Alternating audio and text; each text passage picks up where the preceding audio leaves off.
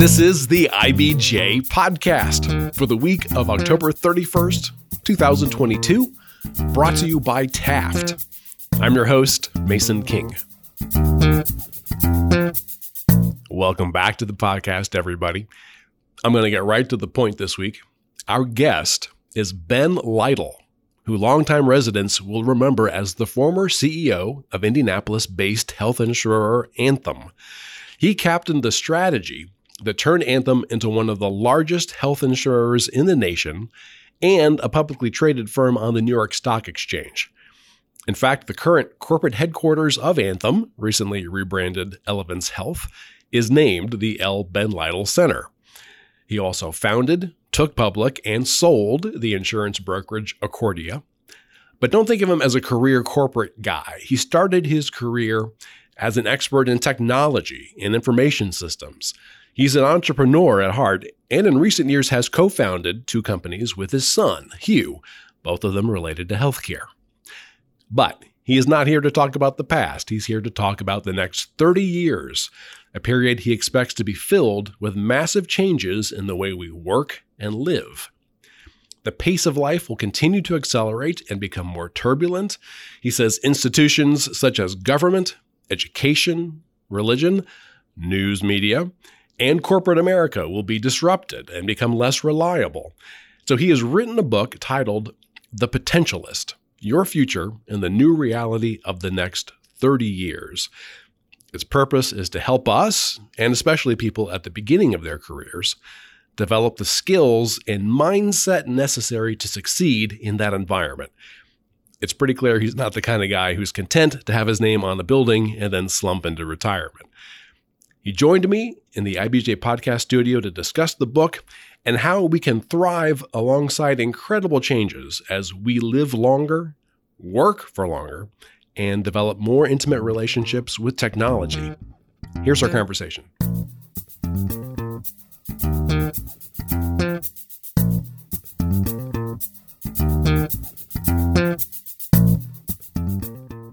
It's my pleasure to welcome to the podcast Ben Lytle, a serial entrepreneur, corporate executive, philanthropist, public speaker, fitness enthusiast, and now the author of The Potentialist: Your Future in the New Reality of the Next 30 Years. Welcome to the podcast.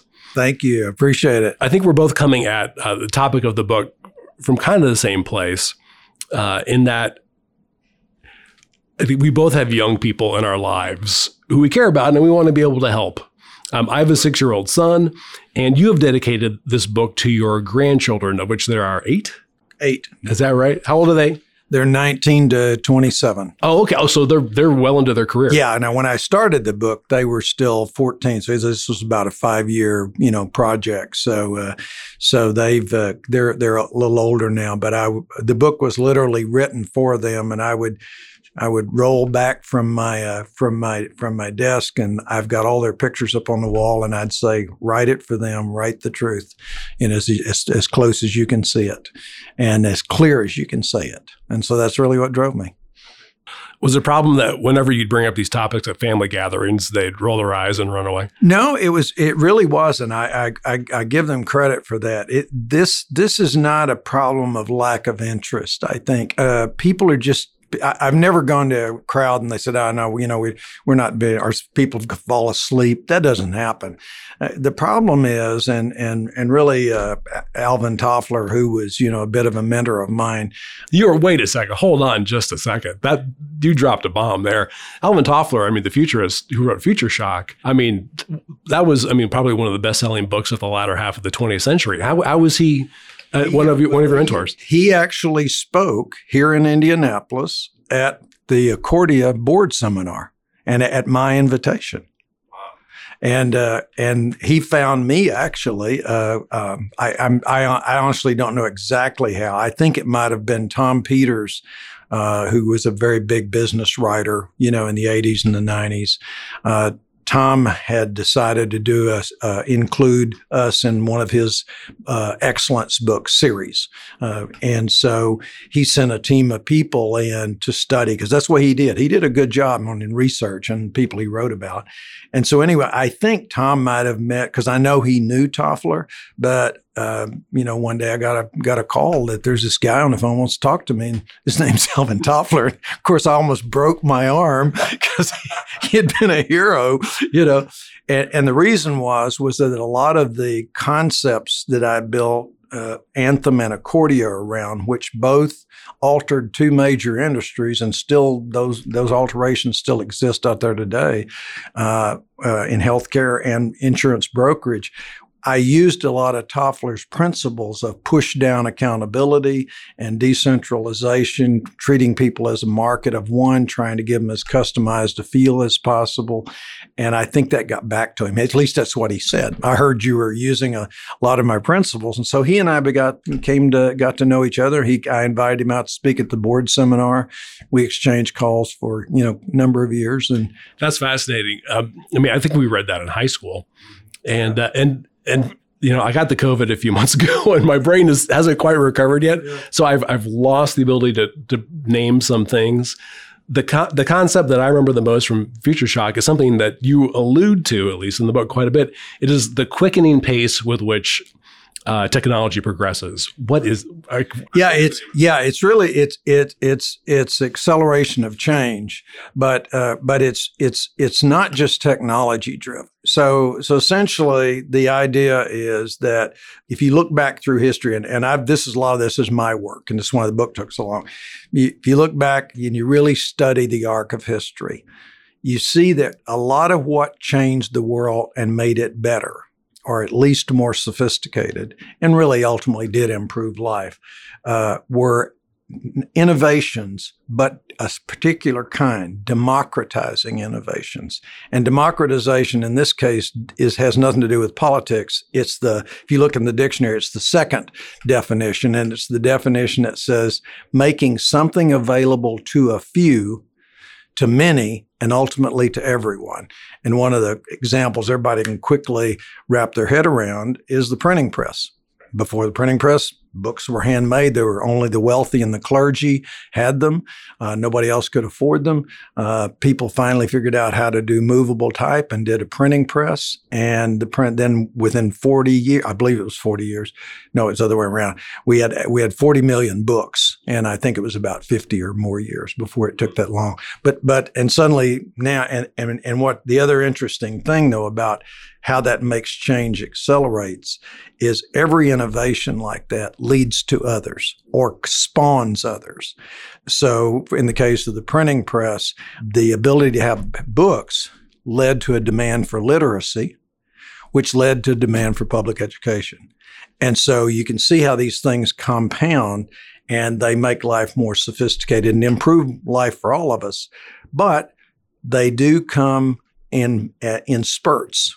And we're about to go through the greatest spurt in history because we have so many democratizing innovations that are most driven by technology, but not all of them. I'm going to go quickly from Gutenberg to Twitter.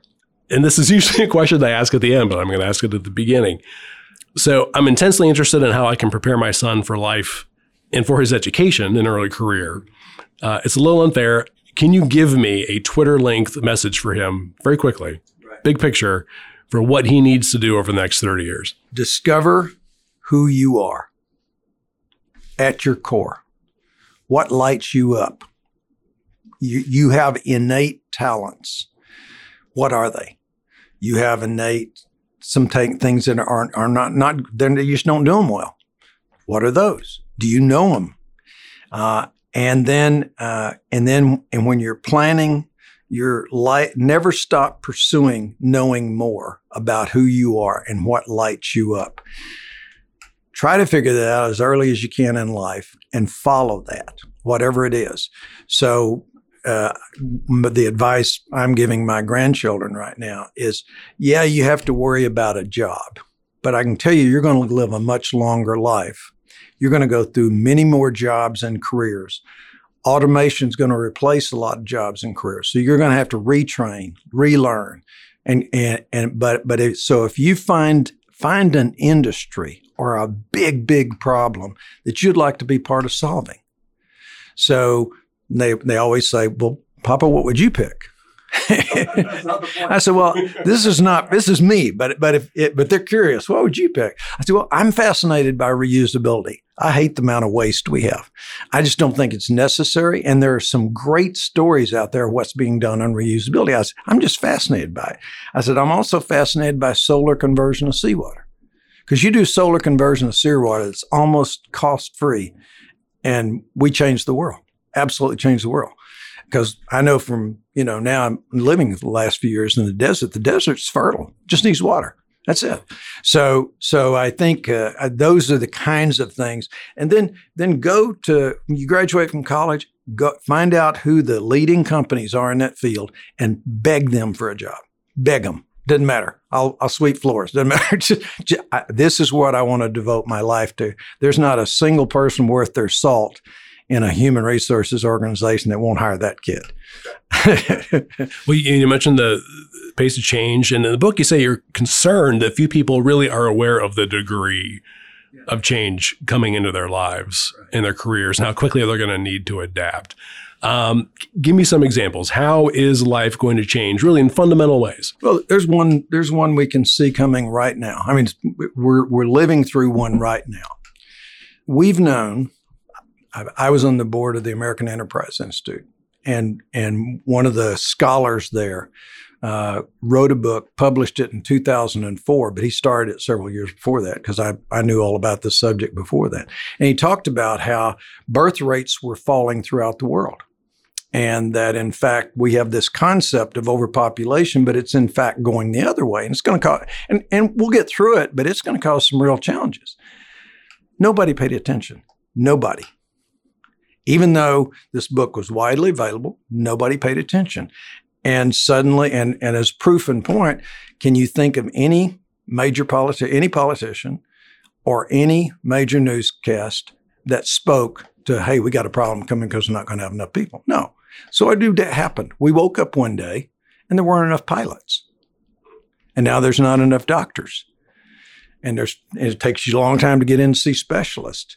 It's hard. Restaurants are struggling to stay open. So where were we? Well, the reason that happens, it's not that everybody suddenly went stupid. Matter of fact, Toffler and I once had a discussion over that dinner that night when he was here for my board. We talked about this. We can only handle so many things within our range of vision. So we've got, bills to pay. We got work to do. We got to commute home. We got to talk to the kids. And we got all that to do, but we don't have time to look up and see what's going on around me. What should I be paying attention to? And he used as an example, well, if you walk across a field and this open field and there were 12 people doing something out there, one was digging a hole, one was sawing wood, you comprehend it. You walk across the same field and there's 300 people. It's pretty hard. You walk across the field, there's 3,000. You don't even see it. You're just trying to get through. That's what happens to us in our daily life. And the changes are so profound here. That's why I wrote this book. Just try to summarize it down and make it easy to read so people can comprehend this is the world we're going to live in. How do we get ready for it? And then I laid out 7 things that if people will just do those 7 things. So if your son just does those 7 things, he'll be way ahead of what most people will do. One of the things that you mentioned as the major changes is the integration of technology into the human body. Correct. Which I immediately go to as a science fiction nerd. Oh, cyborgs. Right. Are we really talking about cyborgs or something a little different? No, not quite. There definitely are. There's 14 companies today, at least at my last count, that are working on implanting chips into the brain, but that's to correct musculoskeletal diseases and to aid them. And they're having some real amazing success. But I don't see any of us going, yeah, sign me up, put a chip in my head. We're not going to do that. What I do think will happen is we will, a better way to think about it, I think, is, and it's not so scary to think about it this way. We have the most powerful computer in the world between our ears, every one of us. Science can still hardly fathom how powerful it is and what it can do. And we know we don't tap all of it. On the other side, the cloud, the internet and the cloud, it has access to almost unlimited computing power and storage. Separating us, what keeps us from powering those two computers in tandem? How fast we can type on a keyboard and how fast we can read a screen. That's not going to last. That hasn't changed since I've been in IT when I was a teenager. That's going to change. And it'll either change by like a super Alexa or a super Siri. We just say what we want. But also it's possible, if you can imagine, something like having the same controls you have on your cell phone. I can turn it off. I can mute it. It's one way unless I say it's two way and treat it like a phone. And now that's just an earpiece. And we think what we want. It basically is signaling the right places in the brain. And I've been told by physicians who work in this field that the functional MRIs are letting us learn more and more about what parts of the brain activate. And then it's just a radio signal. It's the right signal. So it's possible. How exactly it'll manifest, I know, but I can just pretty well bet you that, I will bet you that 15 or 20 years from now, we're not going to be typing on keyboards and screens. And that's the good for that is think of all the people in the world who today, either for physical reasons or because they don't have any idea how a computer is supposed to operate, they don't have access to all the power that has. Now they would, because all they have to do is talk or think. You mentioned, for example, that the chances for us living longer and thus needing to work longer are greater. They are. And they're substantial. And a good way to think about it is we doubled life expectancy in the last 120 years. I don't know anybody credible in the field of science or medicine who thinks it's going to take another 120 to double it again. So we'll more likely double it in 60 or 30.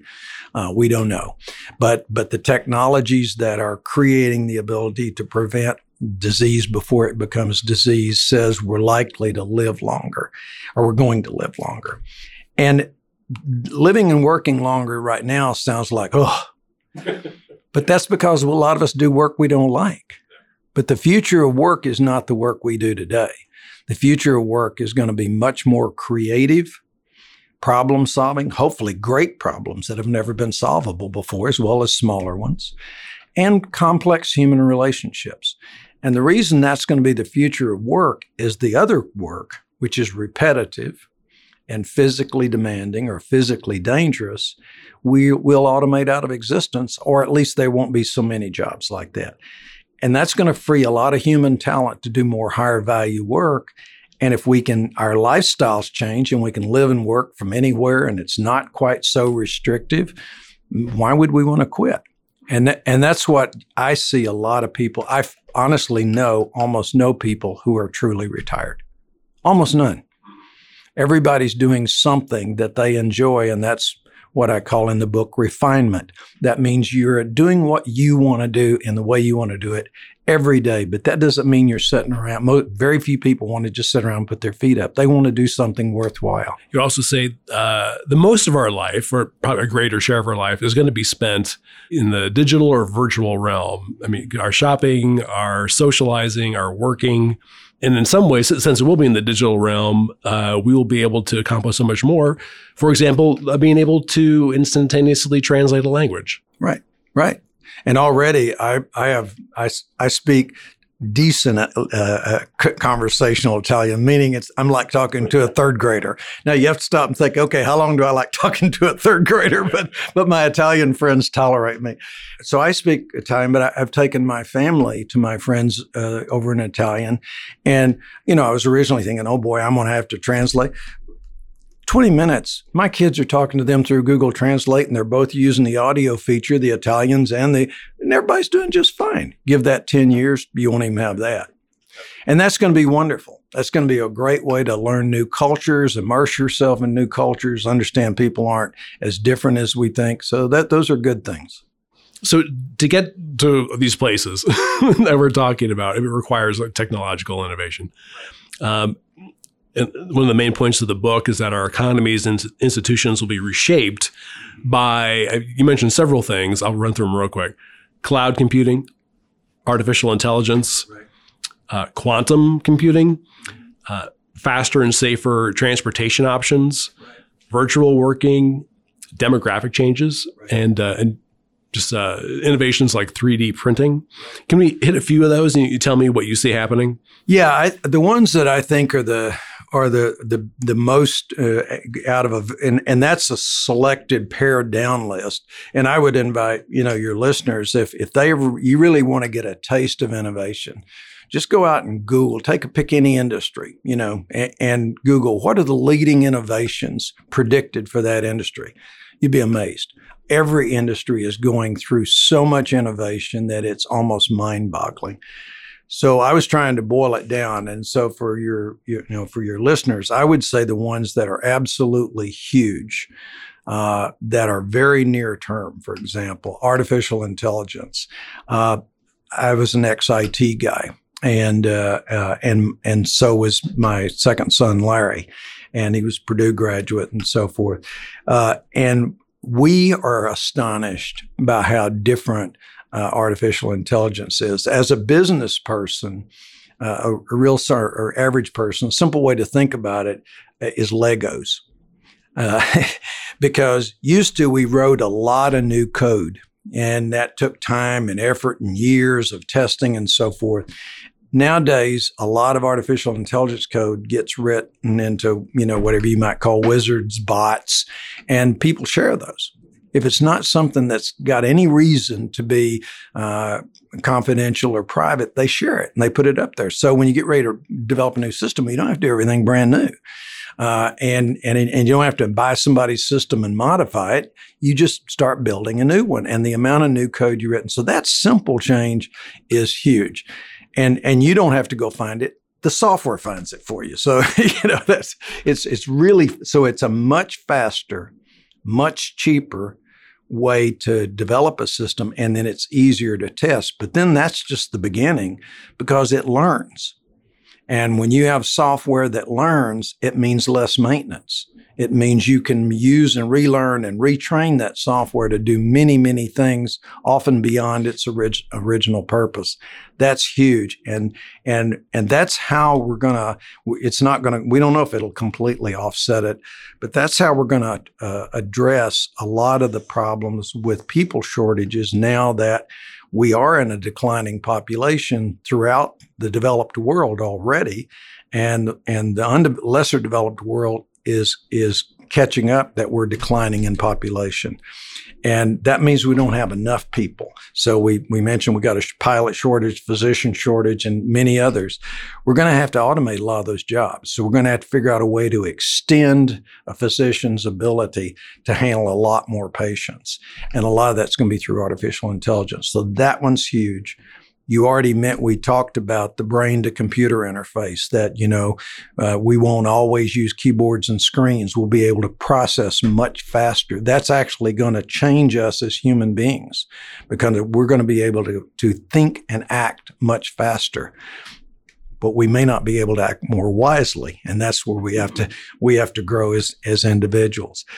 The cloud, which today about 4.5 billion of the world has a smartphone, and has access to Wi-Fi.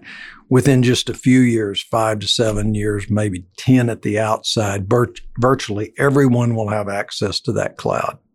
And it's happening very fast as we watch Jeff Bezos and Elon Musk compete for putting out the cloud. Okay, let's take a quick break to hear from our sponsor. This is the IBJ Podcast.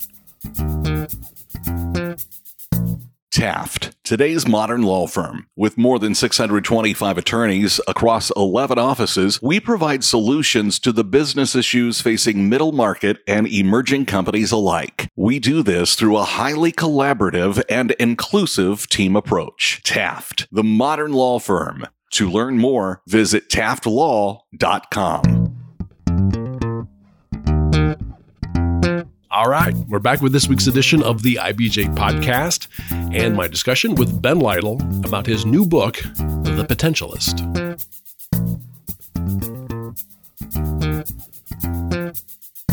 Quantum computers, At one point, I read the definition of that. I can't remember. All it means to me is that whatever we think of as lightning fast might not look like a turtle.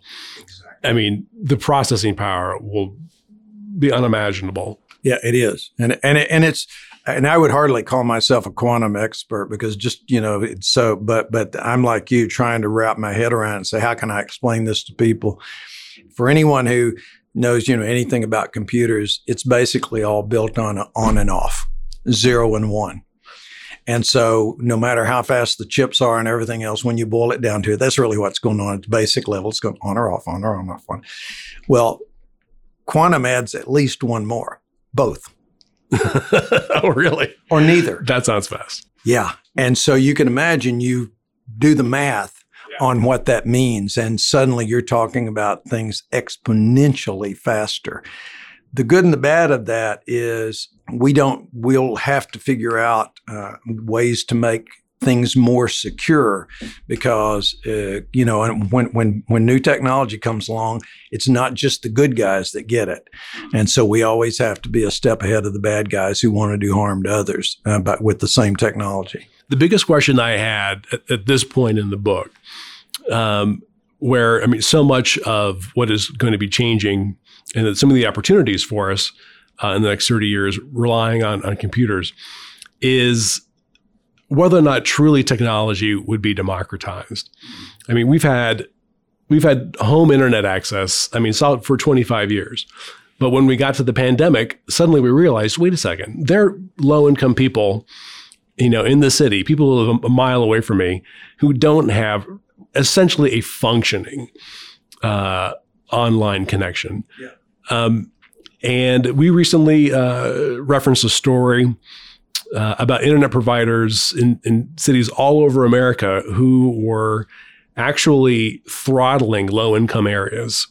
I don't know, throttling is actually a technical term. I don't necessarily want to say that. But people in the higher income areas had much, much faster internet speed. People in lower income areas had slower speed and thus during the pandemic, could not participate in a Zoom discussion. Or they couldn't have their kids studying and them doing a Zoom discussion at the same time. It seems to me that there's a flaw there. And that is it possible that this will always be the case, that the people with greater means will have more access to premium technology? It's possible, but I don't think so. And I'll tell you one reason why. To me, it's a commanding reason, but I'd love to hear from economists. But when I really understood that what Ben Wattenberg's book said, and that we were in fact going to have a declining population at least through most of the world, probably ultimately everywhere, I started asking all the economists I run into, how do you make an economy grow when there's fewer people? Since consumer spending drives most economies, how do we do that? And, they'd look at me kind of funny, and they sometimes gave me but I think the answer is everybody has to make more money. For the first time, it's going to be in everybody's interest for everybody to be more prosperous.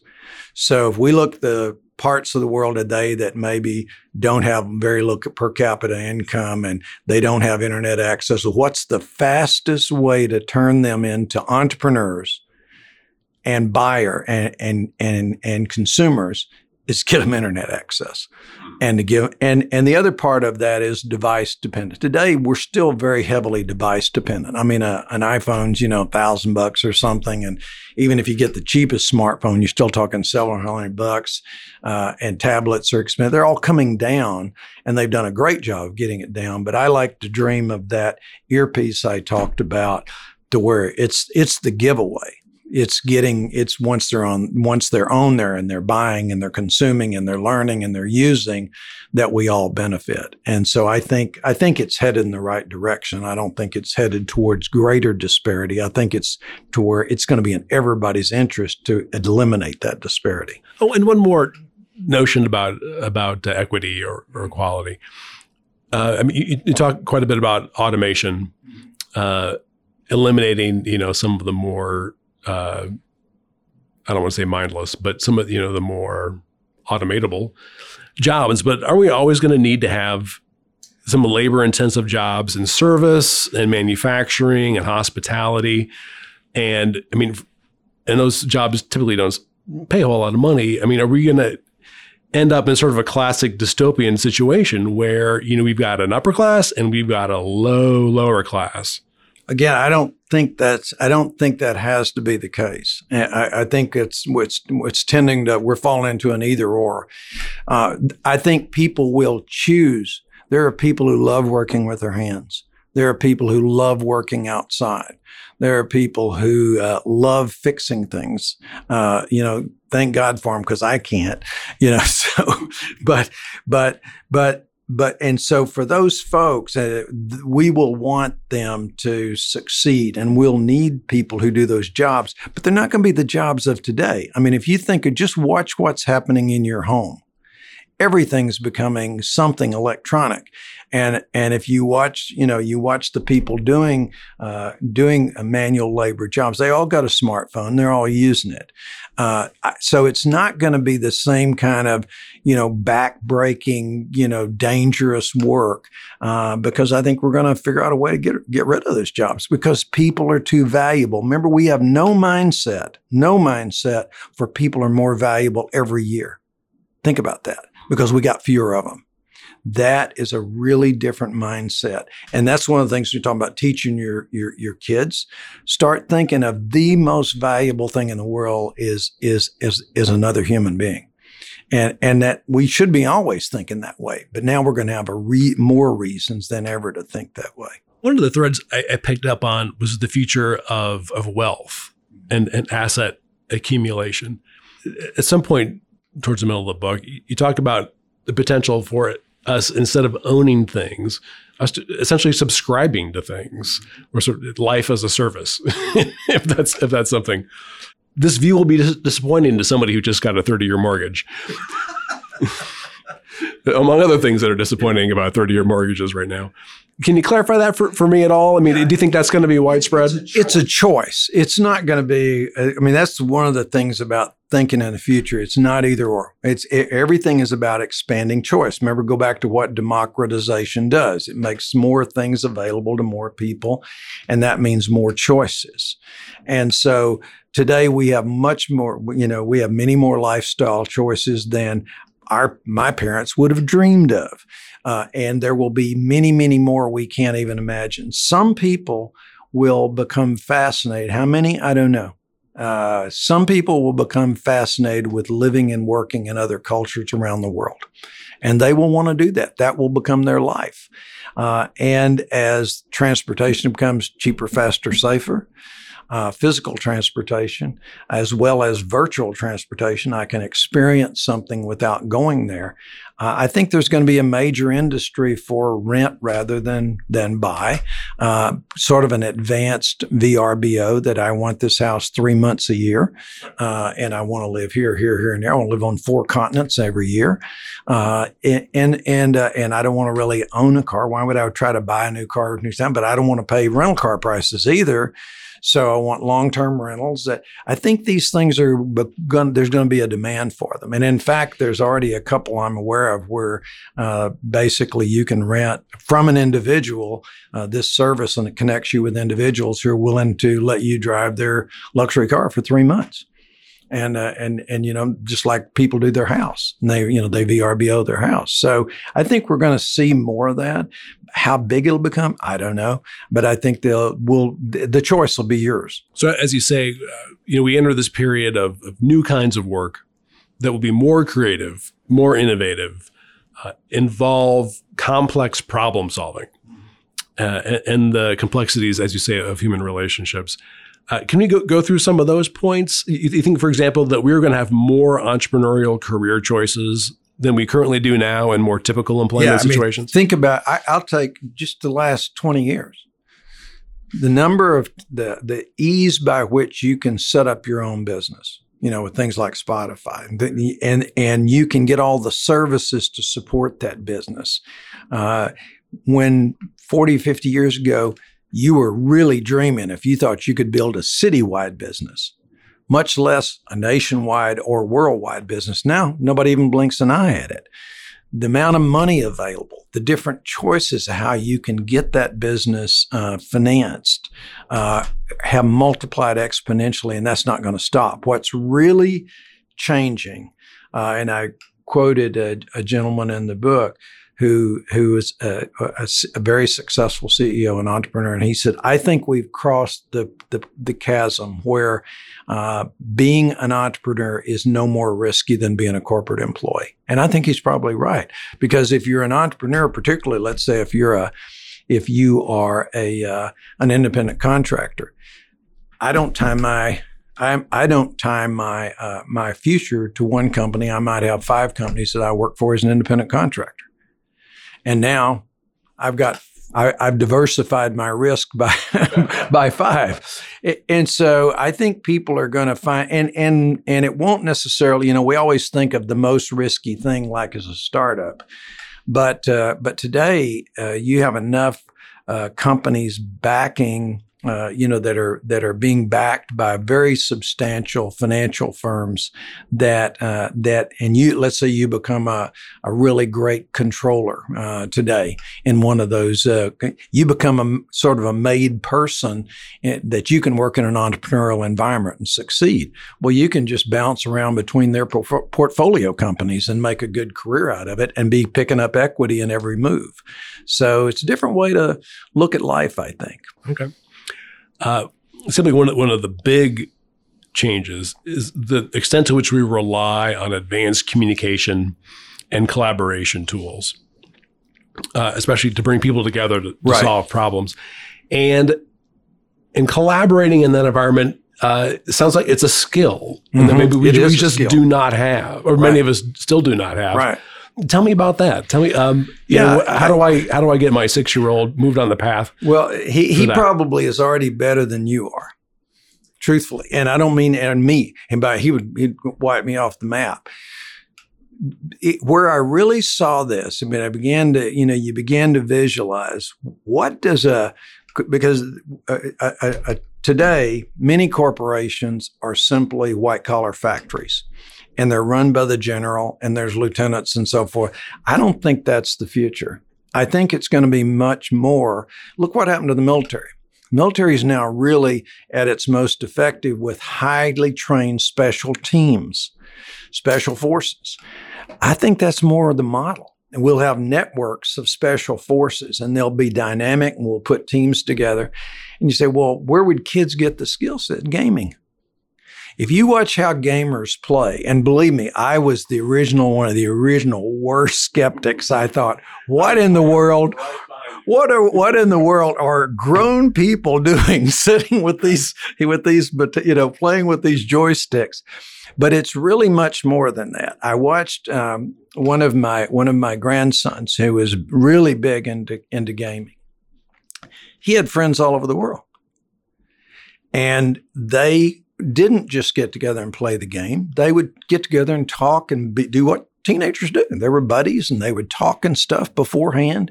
And then they would get on and play together. And sometimes they would play against each other. And then sometimes they would play other teams. And then afterwards they would, and a lot of these kids he never met. Most of these kids he never met. Because all they had was a voice connect. They didn't have Zoom like we do today. And I asked him, I said, what was the real attraction there? What? He said, well, first of all, you're really good at something. I mean, the rankings, because they rank all these things. And you were really good at something. And you knew everybody on your team was really good. And you were just trying to see how much better can we get. Think, how far is that from business? At the core. So it wouldn't surprise me to see, instead of strategic planning meetings like we all remember with the whiteboards and stuff like that we'll be sitting around playing games. We'll be gaming against our competition, and and when we're trying to figure out a supply chain. Matter of fact, that has actually happened, where some people are solving their supply chain problems by gaming it, running it through a gaming system, a gaming software. And lest everyone think this guy's a complete loon, if I am so's Microsoft, they paid $50 billion for a gaming company. And it wasn't to produce more games. Microsoft is a business software company, and they're looking at how do we turn this kind of stuff into workable tools so that companies really can be networks, virtual companies, and connect with each other. And that model, the gaming model, where you've got, what I imagine, guys with headsets and computers working together to solve a problem, though they could be continents away. Right. Sounds like a more natural fit for this world that you described. Yeah, where people can live anywhere. Exactly. Yeah. And so I want the best team. I don't really, and particularly now if language isn't a problem and we learn we have cultural cues so that we make sure we understand not just the language, but the culture behind the language so we don't mess up with the language. I want the best team. I don't really care where you're from. And so if I'm trying to solve a particular problem, we're trying to break the code. What's that last thing we need to do to have solar energy-free conversion of seawater? And we're trying to solve that problem. We don't care. And you mentioned before, your method of learning is autodidactic. You teach yourself. Some people are better at going to school. I enjoyed going to school. And in the way that many of us envision young people preparing for their future lives is going to college. Do you foresee higher education still being relevant, or is that going to go through some disruption as well? There's no question it's going to be disrupted at all levels. And I know this won't be popular with some folks, but if you look at the technologies that are coming, if you look at what they're capable of doing, just look at that and say 30 years from now, we're still going to be having a sage on a stage. Have somebody up and they're going to be lecturing to people. It's just fantasy because it's not going to be the best way to learn. Major thing. One of the big breakthroughs for educational is personalization. Kids are different. We all learn different. But we're put in a class and poor teacher's sitting up there and they're trying to take these 15 very different personalities who learn very different, or they already have different bases of learning. And they're trying to create a class environment that moves everybody along as good as possible. Why do we have to do that? We have the technology. Netflix is a good example. We have the technology to personalize and know exactly how you learn, exactly what you know now, exactly what you want to learn, and the pace at which you can learn, and the hours of the day you're most productive at learning. We could get it down to exactly that and deliver that to you in a very specialized way. The other big change is, why do we think of learning as something we do from 6 to 27? It should be lifelong. If we're living longer lives, going through multiple careers, multiple jobs, we're going to have to relearn and retrain. So we want to shift the focus from early years learning. We'll still do that, but to lifelong learning. And we also want to shift not from just packing your head with information and knowledge, because that's becoming a commodity. We want to pack your head with how to use it wisely for yourself and everybody else. I think I forgot to mention, this is the first of 3 books. Have you started working on the second? Oh, yeah. Yeah. I actually laid all 3 books out and had a lot of material because I've been working on this set of books my whole life. So I've got many, many years of material, interviews of people I thought were exceptional. And so I laid all 3 books out before I ever started. I've got a lot of material. So yeah, I've just finished the second draft of the first 2 chapters. So I'm off, and my goal is still to hope to publish the second one next year. But I'm going to have to work really hard at it. But my goal is to get one a year out for the next 3 years. Okay, well, let's pencil that one in. You'll be back, I assume. I hope so. I'm sure planning on it. Well, thanks for taking so much time to help explain the book. I really appreciate it. It's a great read. Great. Thank you very much. I appreciate being here. My thanks again to Ben Lytle. And folks, before you get on with the rest of your week, there are several stories in the latest issue of IBJ I want to draw to your attention. First up, a large team of public officials and private partners is engaged in a high-stakes battle to land a big chunk of federal funding to establish Northwest Indiana as one of a handful of hydrogen hubs planned around the country. IBJ's Susan Orr explains why the most common element represents a major boon for the state. Also in this week's issue, John Russell explains how an Indianapolis health equipment firm is trying to overhaul the way brain surgeons do their job. And we present the winner of this year's Michael Carroll Award. It's Allison Millington, who most folks know from running the Indianapolis Host Committee for the 2012 Super Bowl, but who also has made major contributions across Indianapolis's sports organizations for nearly 40 years. And again, you can read these stories in the latest print edition of IBJ or online, of course, at ibj.com. I will say that it's easier to access all of the latest local news about business and politics and all of IBJ's data on Central Indiana's business community and economy if you're a subscriber. And here's a new development. We have wrapped all of IBJ's content together with all of the stories, columns, and podcasts from our sister publication, Inside Indiana Business. And that works out to just about $3 per week for actionable information about every notable business development across the state. You won't find Indiana's story told with this kind of breadth and depth anywhere else. Just go to ibj.com and click on the subscribe button. And thanks again for making time this week for the IBJ podcast. I'm Mason King. Hang in there, everybody. We'll be back again next week.